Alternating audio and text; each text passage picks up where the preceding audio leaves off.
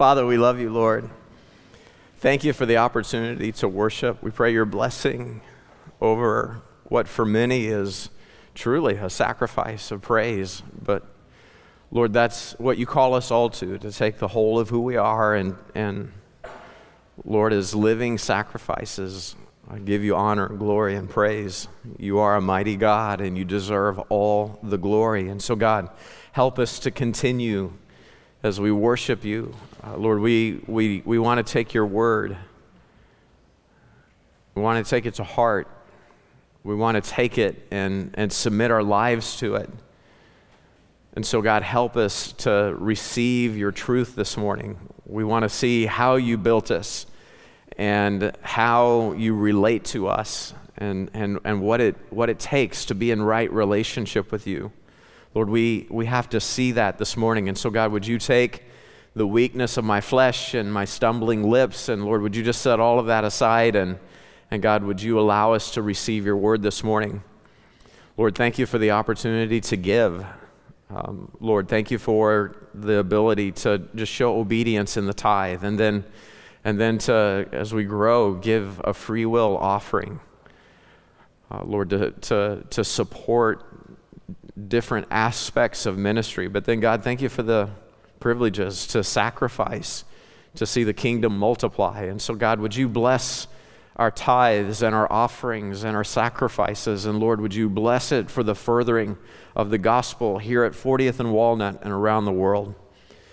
Lord, we ask in Jesus' name that you'd help us to be good stewards. We're ambassadors for Christ, and so Lord, we want to represent him well in terms of how the tithes, the offerings, and the sacrificial giving is invested for the work. Lord, we trust you and we thank you for your help this morning in Jesus' name. Amen. We're working through what that'll look like. You guys, just so that everybody knows, the orders, the emergency orders in Kansas City have been dropped. Praise the Lord. But you are the person that takes care of you. You get that, right? So if you need to wear a mask, you wear a mask. When Eric tells you need to shake someone's hand, what he means is he wants you to be friendly, right? To greet. And so if you're not at the handshaking phase yet, you already know. You've had a whole year of practice. You just stick that elbow out and people know, you're just, you got to be careful. Some people are still making sure, right? The last thing you want to do is even get a cold. Others of you're just ready for a warm, sloppy hug and a smooch. And praise the Lord, there'll be people here that'll give you that. So we're working through tactically. There's offering boxes in the back. You can give your offering there. Online is where everything just gets taken care of. At mbtkc.org, you can hit the My MBT button, and you can take care of your giving there. All right, let's review. So far, what we've seen over the last week or so is, in verses 5 and 6, we saw God's provision for all living things. We saw why we have the plants. And then we started looking at people, verse 7. And we saw that Adam, in his creation, is unique. He is both made and created and formed. God said, let us make man. Let us make man. And so male and female created he them. So he was made, he was created. But here in verse 7, we see that man is formed from the dust. He's formed from the dirt. He's out of the dust of the ground that God makes man. And then what we began to see last week is that man, like God, he's created as a trinity. He is a trinity because he's made in the likeness and image of God, right? It's in his image he's made. And so God made Adam body, soul, and spirit. And so we're going to drill down on that this morning. What you'll have here, let's go ahead and look at verse 7. The Lord God formed man of the dust of the ground, and so he breathed into his nostrils the breath of life. And so go ahead and breathe into his nostrils the breath of life. There it is. Okay, so we're going to just show that as the Spirit of God entering into that dust. And then the Bible says man became a living soul. Go ahead and pop up the soul. There it is. Okay, so that's the best I know how to do it this week. Do we need to go back? Go ahead and go back. Go back a few clicks. Okay, so there's the body formed from the dust of the ground. Body's ready. There's no life in it. So God breathes into his nostrils the breath of life. So we're just going to make that the dotty form. Okay, now the breath of life is in the form, and then man becomes a living soul. And next time we'll look at this again in our review. Next time we'll come at this from another angle. But anyway, that's what it is. Man is a trinity. He is made body, soul, and spirit. So he's God-breathed. That's what we saw last time. It's the inspiration. It's the in-breathing, right? Inspiration. The in-spirit putting it in there, right? The inspiration of God, the in-breathing of God that brings life. And we saw that's how we get a living word. In 2 Timothy 3, verse 16, the Bible says all Scripture is given by inspiration, right? Inspiration, the in-breathing of God, divinely breathed word. All Scripture is given by inspiration of God and is profitable for doctrine, for reproof, for correction, for instruction in righteousness. And what's the result? Well, the result is a living soul. But what a soul it is. You keep going in 2 Timothy chapter 3 and verse 17. It says, God inbreathed his word. Why? That the man of God may be what? Perfect. That he might be conformed to the image of God. Do you see where we're going this morning? That the man of God might be made after the likeness and the image of God, that he might be made perfect, thoroughly furnished unto all good works, conformed to the image of the Lord Jesus Christ. This is the will of God for his people. Romans 8:29 says that for whom he did foreknow, those that God saw submit their lives to the Lord Jesus Christ, believe on him, for the forgiveness and remission of sins. Those that he foreknew, he did also predestinate to be conformed to the image of his Son, that he might be the firstborn among many brethren. God, in his living word, whenever that comes into your heart and your life, that starts a process of you being conformed to the image of the Lord Jesus Christ. And how awesome is that? I mean, that is an amazing thing to know that God is restoring his people. He is building back his image into his people that was lost in the fall in the Garden of Eden. Now, today I want us to examine the question of why God did this in verse 7. Why is God having children? You remember in Luke chapter 3 and verse 38, we see in the genealogy of Jesus that Adam is made the son of God. Jesus was the son of, who was the son of, who was the son of, who was the son of Seth, who was the son of Adam, who was, the Bible says, the son of God. So why is God having kids? Well, you need to get this down in your notes. God is a God of relationship.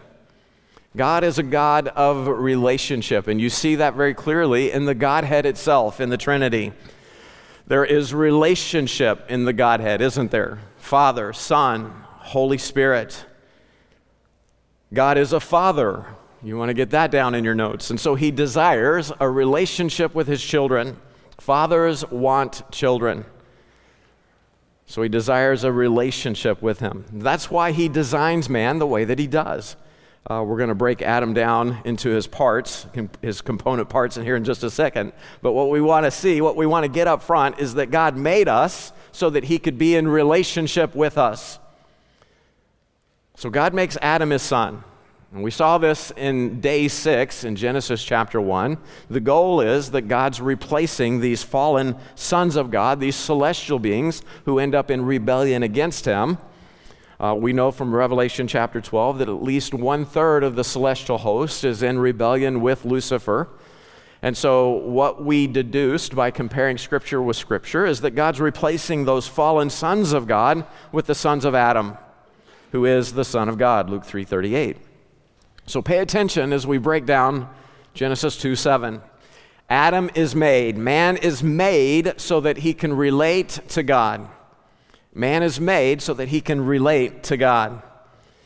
So we already said this, but let's make the comparison. Adam and God are both Trinitarian in nature. There's 3 to the 1. God the Father, God the Son, God the Holy Spirit. Adam, body, soul, spirit. Okay, so let's line them up. Let's compare Adam and God. So Adam is made from the earth. What are we describing there? We're describing his body. What does this correlate to in terms of the Godhead? Now, I know some of you want to go deeper.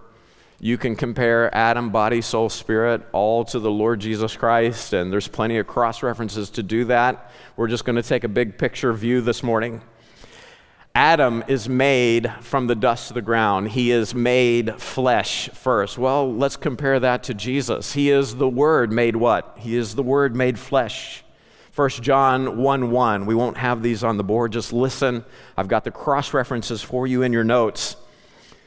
Speaking of Jesus, 1 John 1:1, that which was from the beginning, which we have heard, which we have seen with our eyes, which we have looked upon, and our hands have handled of the word of life. Our hands handled the word made flesh. 1 John 1:14, the word was made flesh and dwelt among us, and we beheld his glory, the glory of the only begotten of the Father, full of grace and truth. John 14, verse 9, Philip saith unto him, unto Jesus, Lord, show us the Father, and it sufficeth us. Lord, if you just show us the Father, that's all we need. And Jesus is like, are you kidding me? Jesus saith unto him, have I been so long time with you, and yet thou hast not known me, Philip? He that hath seen me hath seen the Father. And how sayest thou then, show us the Father? Jesus is the part of the Godhead that we can see and feel, that we can touch. He is the Word of God made flesh. Everybody with me so far? So there has to be, if God's going to have a child, there's going to have to be a part of him, a part of that child that can be seen, that can be felt, that can be touched. So he makes him with a body. Adam is made like his father so that he can walk with him, so that he can serve him, so that he can be with him. In Genesis 3:8, we see that Adam walks with this Word of God. In the cool of the day, Genesis 3:8, they hear the voice of the Lord walking in the garden in the cool of the day. The way that it's described here, it's like this is an everyday occurrence. Well, there's a father-son relationship that's taking place. So let's sum up Adam's body. Let's talk about his physiology. The body houses now the physical members and senses. The physical members and senses, and this allows man to relate to physical creation. He can now serve the Lord. He can now be in relationship with him as a father and a son together. Now let's talk about the Spirit. He breathes into his nostrils the breath of life. Okay, so the inspiration of God, the inbreathing of God, the life of God comes into the flesh. We're going to obviously liken that to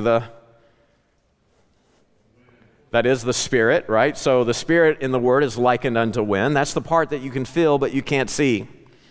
Okay, you can feel it but you can't see it. I mean, you can feel the Spirit but you can't see it. It's just like the wind. In John 3, Jesus answered, Verily, verily, I say unto thee, except a man be born of water and of the Spirit, he cannot enter into the kingdom of God. That which is born of the flesh is flesh, and that which is born of the Spirit is spirit. What are we talking about? If you're going to enter into the kingdom of God, you got to be born twice, don't you? First, you have to be alive. There has to be a physical birth. You're born of water, but then you have to be born again. You have to be born of the Spirit of Christ. That which is born of the Spirit is spirit. Well, how does that work? Well, verse 7, John 3:7 says, Marvel not that I said unto thee, ye must be born again. The wind bloweth where it listeth, and thou hearest the sound thereof, but canst not tell whence it cometh, and whither it goeth. So is every one that is born of the Spirit. It's like the wind. You can feel it, but you can't see it. Do you have the Spirit of God in your life? It's the Spirit of God that bears witness with your spirit that you're God's child. Have you ever felt that? It's the Spirit of God. It's the Word of God that tells you who you are in Christ. This is what enables man to have life, right? We saw in Genesis 2:7, the inspiration, the breath of life is breathed into him. Man becomes a living soul. So it enables life, but also oneness in God himself. God put his Spirit into man. And when a person today is born again, the Bible says they're joined to the Lord. How? Well, it's through the function of the Spirit of Christ. 1 Corinthians 6, verse 17 says, "But he that is joined unto the Lord is one spirit."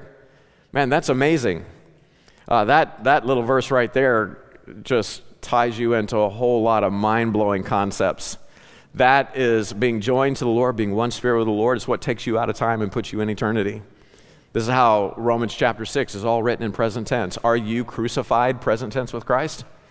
Well, you are if you are joined to the Lord in one spirit with him. You are crucified with Christ. You are buried with Christ. You are risen with Christ.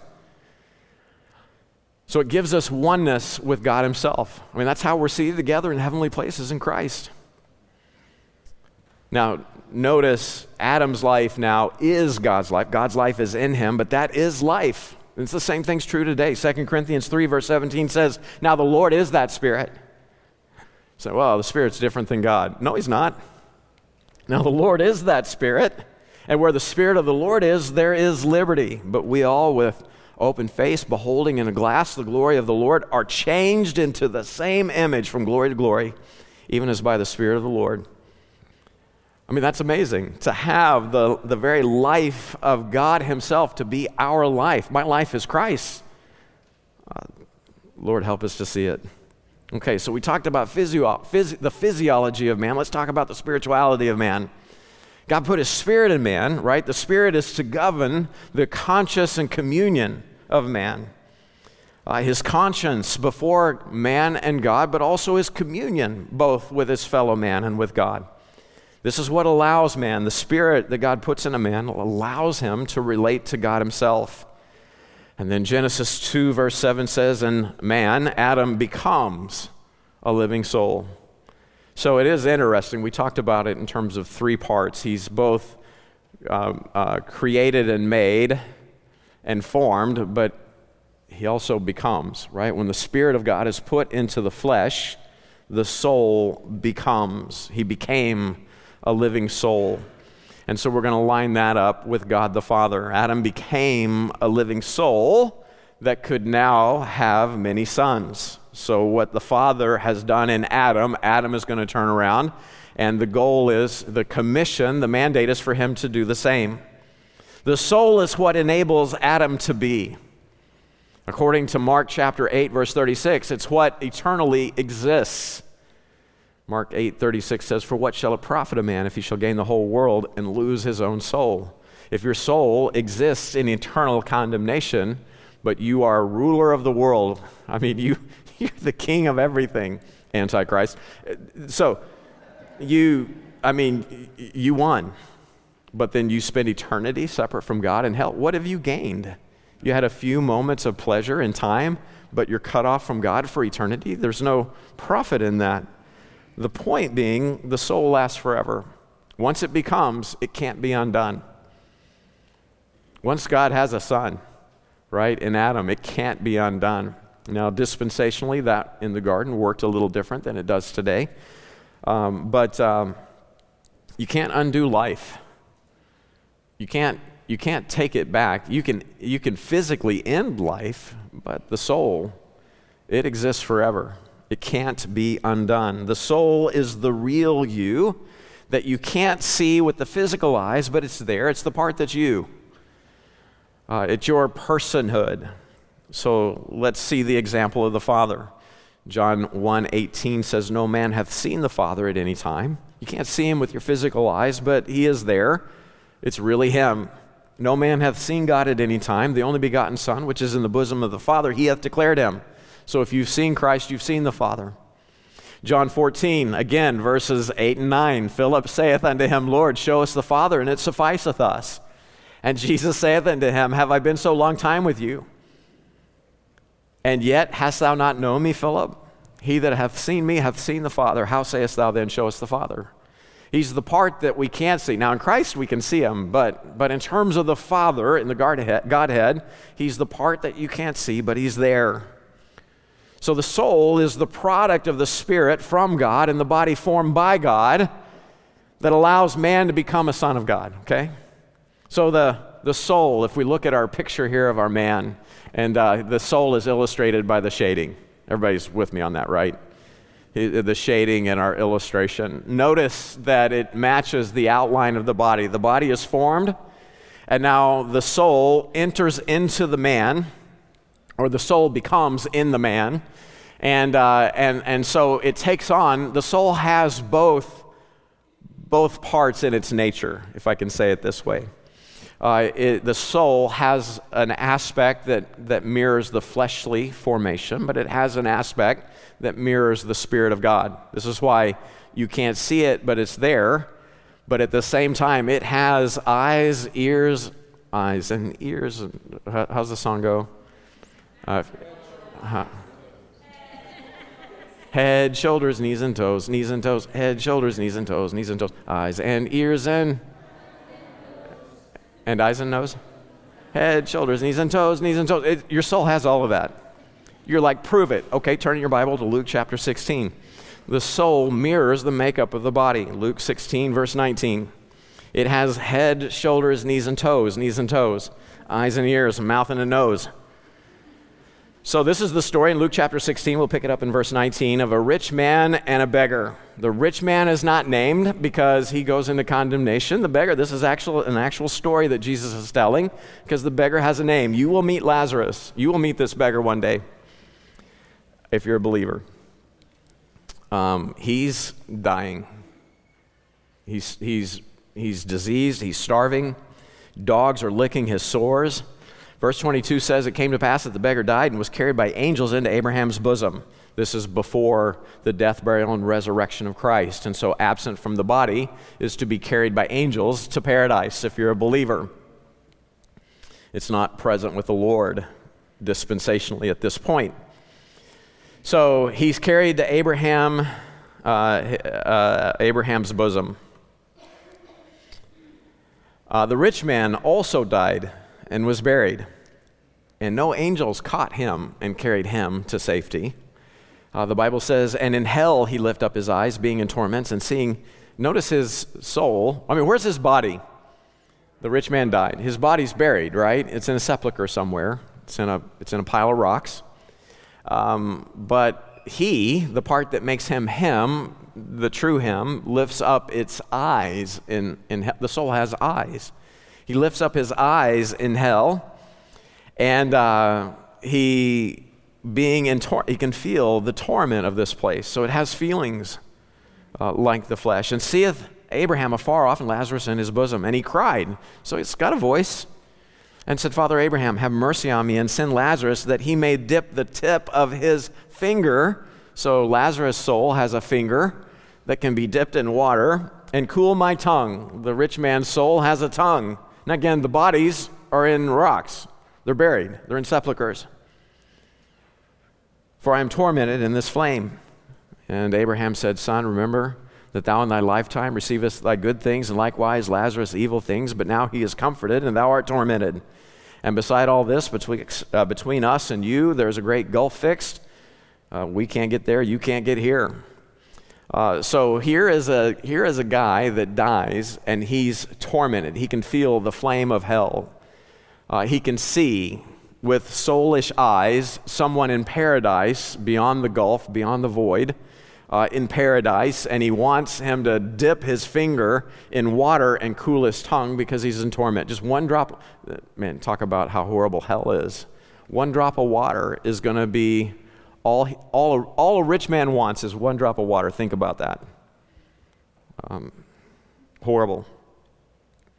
The point that I want you to see from this story is that the soul is a reflection. It's a mirror. It becomes out of the flesh and out of the Spirit of God. Does everybody see that?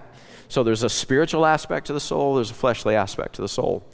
And yet it is unique and distinct from the two. This is to mirror. This soul is the part that is to be conformed to the image of Christ. We looked at that in Romans 8:29.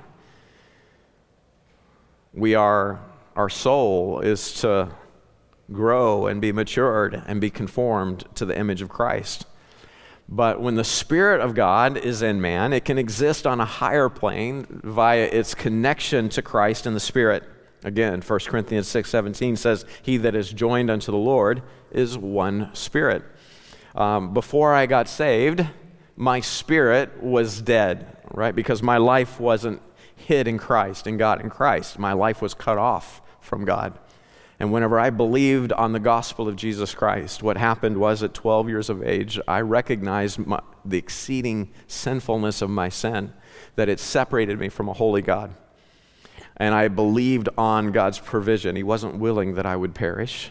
This is why God the Father sends God the Son to be made, to be reckoned, to be accounted my sin, the things that separate me from God, my wickedness, my evil. Christ takes that upon himself. And Colossians 2 says he nailed it to his tree, and the wrath of God was poured out. Christ now, as the Lamb of God, becomes the sacrifice for my sin. God's wrath is poured out on the cross of Calvary 2,000 years ago, and my wickedness, it was judged that day, and God's wrath was satisfied over it. Now what I have to do is I have to appropriate that. I had to believe on Christ as my sin bearer. And so at 12 years of age, I confessed my sin. God, save me. Have mercy on me. I am a sinner. Come into my heart and life and save me. And the Bible says what happens when you believe on the Lord Jesus Christ, when you believe on the gospel, you're born again. You become a new creature in Christ. But also, God puts his spirit in you. Your spirit is made alive. Your spirit is now, it's joined to God's spirit. 1 Corinthians 6:17 says we are one spirit. He that is joined unto the Lord is one spirit. Ephesians 2:6 says that he has now raised us up. He hath raised us up together and made us sit together in heavenly places in Christ Jesus. My life is now in Christ. He is my life. That's why 2 Corinthians 5:8 says, we are confident, and I say willing rather, to be absent from the body and to be present with the Lord. So whenever a believer dies, their body no longer holds their spirit. The silver cord is broken. This is how Ecclesiastes describes it. Your body releases its hold on your soul, and absent from the body is to be present with the Lord. And so we're gonna attempt to doodle this because I want you to see how this works. Now, see, we already got a new setup. You don't have to laugh. This is going to work. Okay, so here we go.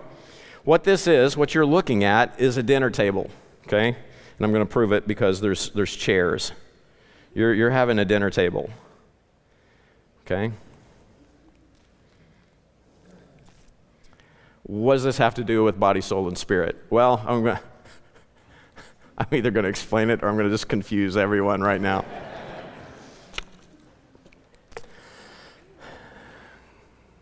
Absent from the body is present with the Lord.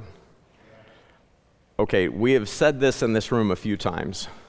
Because of the way God made us, we have the ability to exist in higher dimensions, right? There is a spiritual dimension that we live in. We are, Ephesians says, seated together in heavenly places in Christ. Physically, we are seated together in physical places at 40th and Walnut. Everybody sees that, right? Your hiney is in a seat at the corner of 40th and Walnut. Physically. Spiritually, we're at the right hand of the Father. We're seated together in heavenly places in Christ Jesus. Both things are absolutely 100% true. You have 5 senses. You can't detect any of what's going on in heavenly places with your 5 senses. You can't reckon it with your physical mind, but you can believe on it because God says it so in his word. He that is joined to the Lord is what? One spirit. So you exist on a physical plane, and I mean you, if you're a believer, you exist on a spiritual plane. And your soul is connected to both. Is everybody with me? Okay, so it's like dinner. Okay, so you're having a dinner party, and what do we have here? We've got 1, 2, 3, 4, 5, 6. We got 8 seats. It's a party of 8. And everybody's coming in, and you want to save your place. And so what do? You put your drink down to save your place.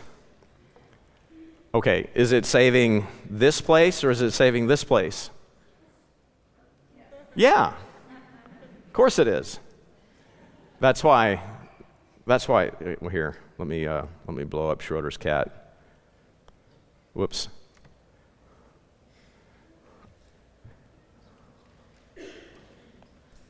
I don't know how to, this is Schroeder's cat. I don't know how to make him bigger. And I'm just going to mess him up. Okay, that's Schroeder's cat. I don't know, maybe you can go on the live stream and see it. One eye's alive and one eye's dead. Talk to a nerd, they'll explain it to you. Okay, so you save your place. Well, maybe somebody else comes along and it's like they go to save their place and they see that cup there and they get confused, and so what they do is they put their cup right there and they save their place. Well, it's obvious that it's saving this. Which place is this cup saving? This is what's called it's called a superposition, is what it's called. This is related to the field of quantum mechanics, how some bits of matter on the quantum level can exist in multiple states at the same time and occupy multiple spaces at the same time. And where is it? Well, yes, that's where it is. It's in a superposition. And you don't know what position it's in until you look at it. And then it's where it is. Well, so it's the same thing. The minute I set my sanctified hiney right here in this chair, guess what? This cup, what place it was saving? Well, it was saving this one. And if I sat over here, well, then it was saving this place. Does that make sense? Okay, where am I? Well, yeah, I am. Where am I? Well, right now I'm at 40th and Walnut. Well, where am I? Well, it depends on where you're looking. I'm seated together in heavenly places in Christ Jesus. Is everybody with me on that? Already, you're an expert in quantum mechanics. Praise the Lord. Absent from the body is present with the Lord. Eric, can you come up? Just real quick. Can you just set that down and move like you got someplace to be?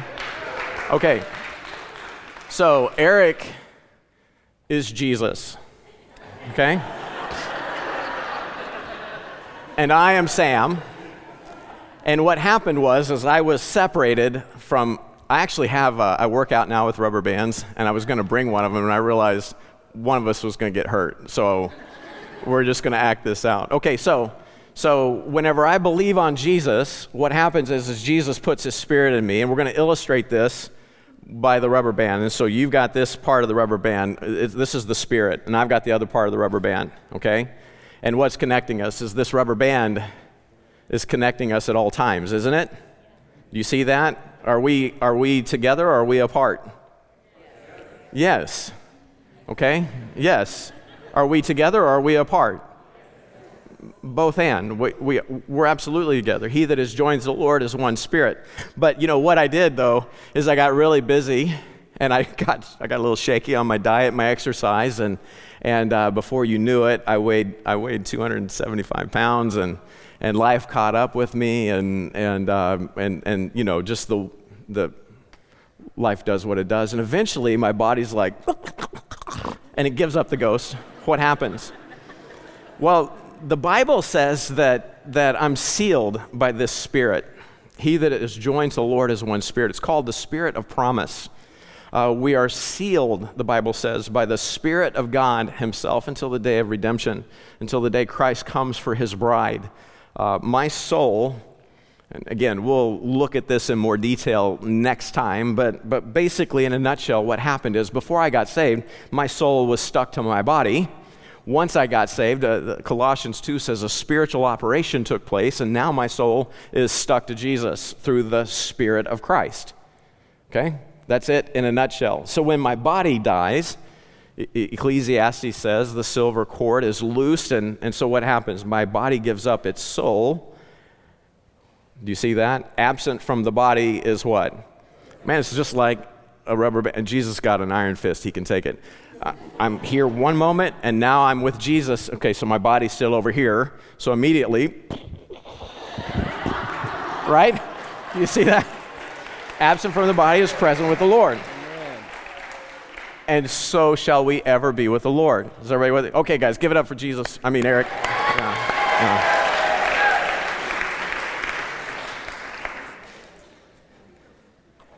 I'll figure out how to blow up Schroeder's cat in the next service. Okay, so we talked about the physiology of man. We talked about the spirituality of man. Let's talk about the psychology of man. It's the soul that governs the mind, the will, and the emotions of man. So just like the body lets man, right, as a child be before God to serve and to walk with God in this world, and just like the Spirit of God allows man to relate at that spiritual dimension He that has joined the Lord is one spirit. Well, the soul allows man to relate properly to both man and God, okay? So I now have the ability to make executive decisions, right? I can execute. I have a free will. I can know the mind of Christ and I can decide on it. I can give myself to the Lord or I can rebel. I can relate properly to God. I can relate properly to man or not. The soul is what has agency. So we're describing who a person is, but here's the problem. What we're going to see. What we're going to see in Genesis chapter 3 is after the fall, after Adam rebels against God, that Adam has now sinned. He has missed the mark of God's expectation. And Romans 6:23 says that the wages of sin is death. So the soul in sin is separate from God and is tied only to the flesh. And what happens? A lost man then, because his spirit is now not one with God's spirit, his soul is tied to his flesh, and we already know that there's only condemnation in the flesh.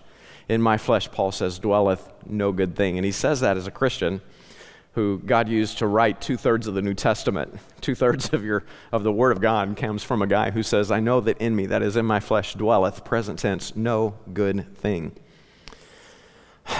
Okay, soul's dead, or spirit's dead. It's not joined to the Lord. It's not joined to the life of God. Soul's tied to the flesh, and it's corrupt. What is a lost man? Well, a lost man's out of balance, isn't he? He's not anchored everywhere that he is supposed to be anchored. He's completely out of balance. He doesn't relate well to others. He doesn't do well in his environment. He's not anchored to God. So what is the lost man's need?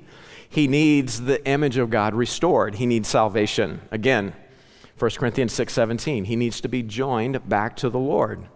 This is why Jesus said in John 3:7, again, marvel not that I said unto thee, you must be born again. You need to be born, Jesus said, of the Spirit. So if we want a right relationship with God, how do we get it? Well, the lost man, because if he doesn't know the Word of God, he thinks the solution is in himself. It's based on what he does. And we'll see this in Genesis chapter 3. Adam, he is cut off from the life of God because he rebelled. He disobeyed the Word of God, and he ate the fruit of the tree of the knowledge of good and evil, and so he's out of balance. And so what does he do? Well, he runs to his own works. He hides himself and covers himself with fig leaves. Fig leaves in the Bible are a picture of the picture of man's works of righteousness that he tries to do for himself. So a lost man thinks that he can be good enough, he can be smart enough, he can be sharp enough, gosh darn it, he can be likable enough that God's going to accept him based on who he is in his rebellion. And it doesn't work that way. He thinks that he can get back to a right relationship with God based upon what he does. What's he doing? Well, he's trying to follow some form of the law. If I do right, I'll get right. If I do right, I will have the right blessings over my life. And that's the function of the law, is to show us that we can never do right enough. Whenever somebody's following the law, they're focused on doing right in order to be right with God, and that always ends in frustration because we find out we can't. As a matter of fact, Galatians tells us that the law is a schoolmaster to show us that we need the grace of God in our life. So if I'm trying to serve God just through the works of my flesh, I'm going to be frustrated because the works of the flesh, Galatians 5:19, are manifest, which are these. What does the flesh do? Well, here's what the flesh does: adultery, fornication, uncleanness, lasciviousness, idolatry, witchcraft, hatred, variance, emulations, wrath, strife, seditions, heresies, envyings, murders, drunkenness, revelings, and such like. Does that sound like a life of peace that passeth all understanding?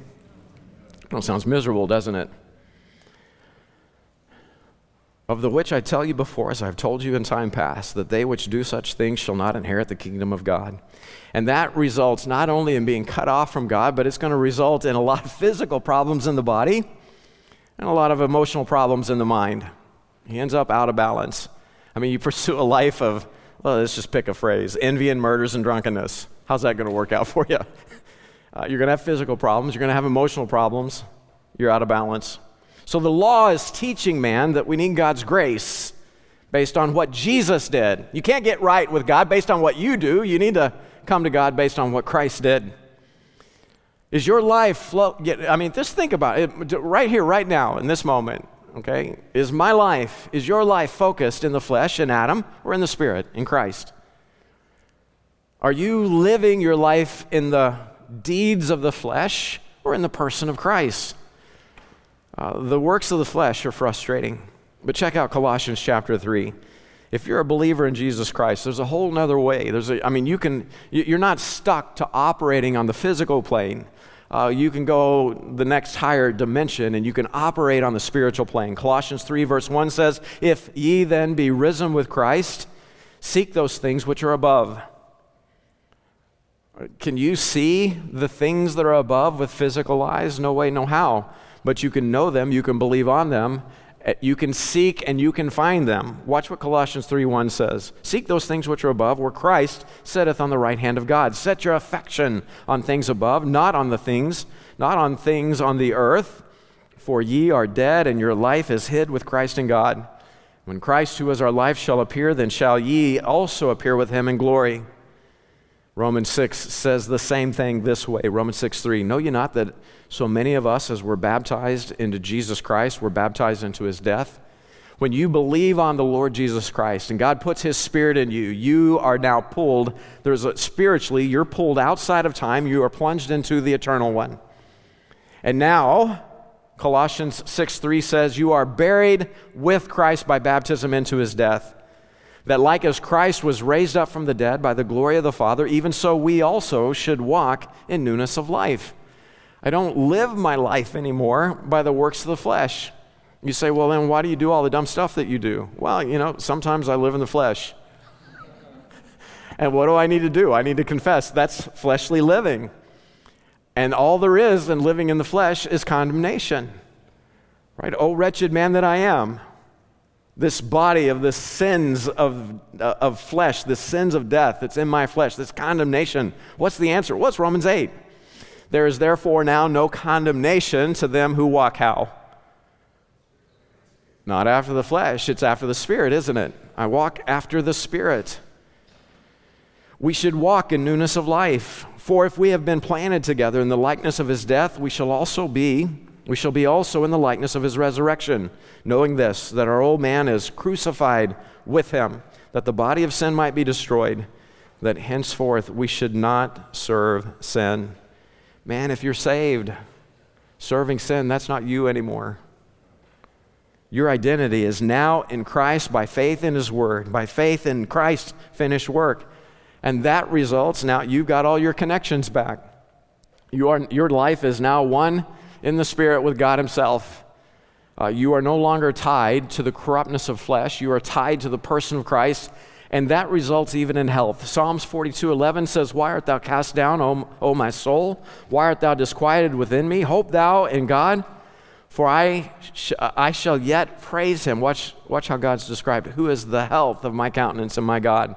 They do studies, and they found out that happy Christians live longer. Did you know that? That's an amazing thing. People who have a right relationship with God, they're happy in the Lord, it adds to their lifespan. Everything works better when everything's working in Christ.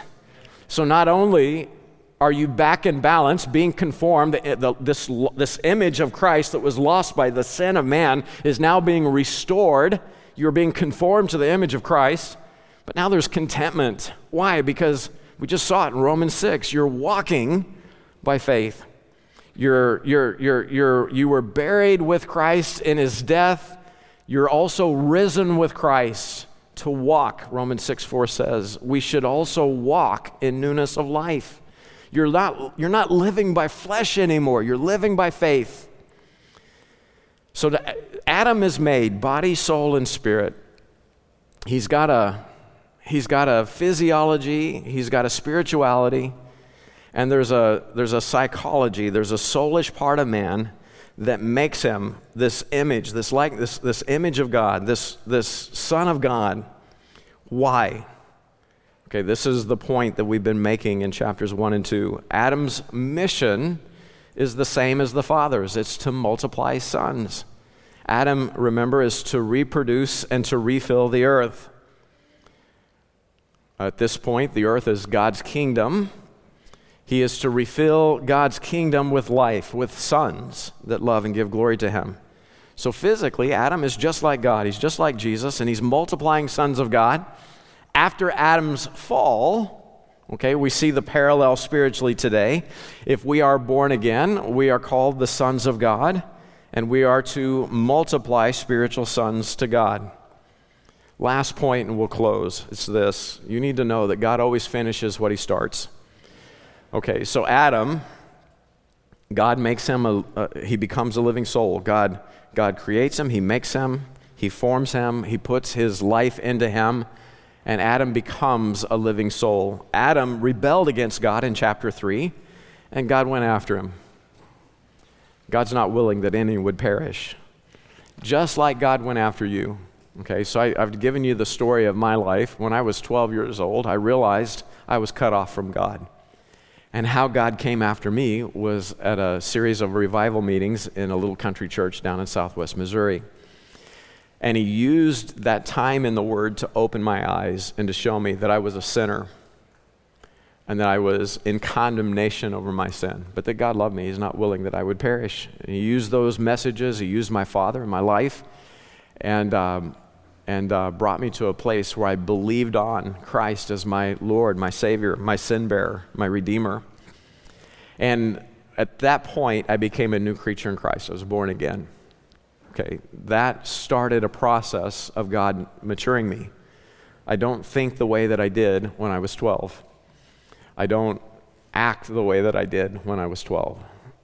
Over the process of my life, God's been growing me up. Why? Because God's will is that I be conformed to the image of the Lord Jesus Christ. He is finishing what he started. Philippians chapter 1 verse 6 says it this way. We're confident of what? Being confident of this very thing, that he which hath begun a good work in you will perform it until the day of Christ. That's the whole reason that Jesus came. Luke 19:10, he's coming to seek and save that which was lost. What was lost? The image of God in man.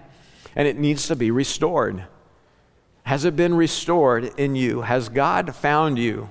God finishes what he starts. He loves you, and he's not willing that you would perish. Has he found you? That's the first question this morning. If he's found you, okay, are you being conformed to the image of Christ? Just like salvation, you have a free will. God never forces his love on anybody.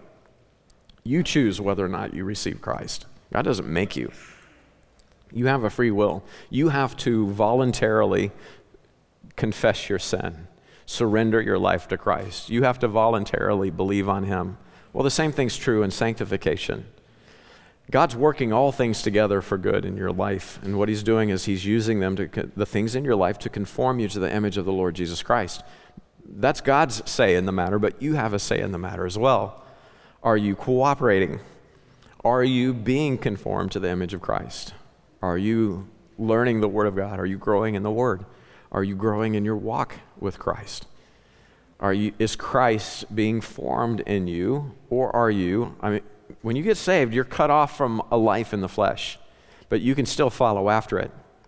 Are you putting to death what the flesh wants, and are you following after Christ, the Word of Christ? Or are you going in a way that's right in your own eyes? See, you have the ability to disrupt the sanctification process, don't you? Are you being conformed to the image of Christ? You will be, one way or another. He finishes what he starts. If you live in rebellion as a believer against the conforming work of Christ, there will be dramatic changes made in your life at the judgment seat of Christ. You will be completely conformed to his image, and that will either be to rejoicing or it will be to regret. It'll be to rejoicing because you were pursuing your walk with Christ. As a child of God, you were pursuing your walk with Christ. And you were being conformed to the image of Christ. And just like Christ, you were on his mission. You're here to seek and save that which is lost. And God used you to win souls and to make disciples and to see ministry multiply. And there will be reward and fruit at the judgment seat of Christ. If you live after the flesh, you will only accomplish things in this world for this world. And there will be loss at the judgment seat of Christ. That will fall out as regret. If the rapture were today, if it happened today, you get where We're at the end of the end times. We're real close to the return of Christ for his church. There's more prophecy being fulfilled in these months that we're living in. There's more prophecy being fulfilled in the last few years than in the centuries prior to us in the church. It's incredible what we are living in the last of the last days.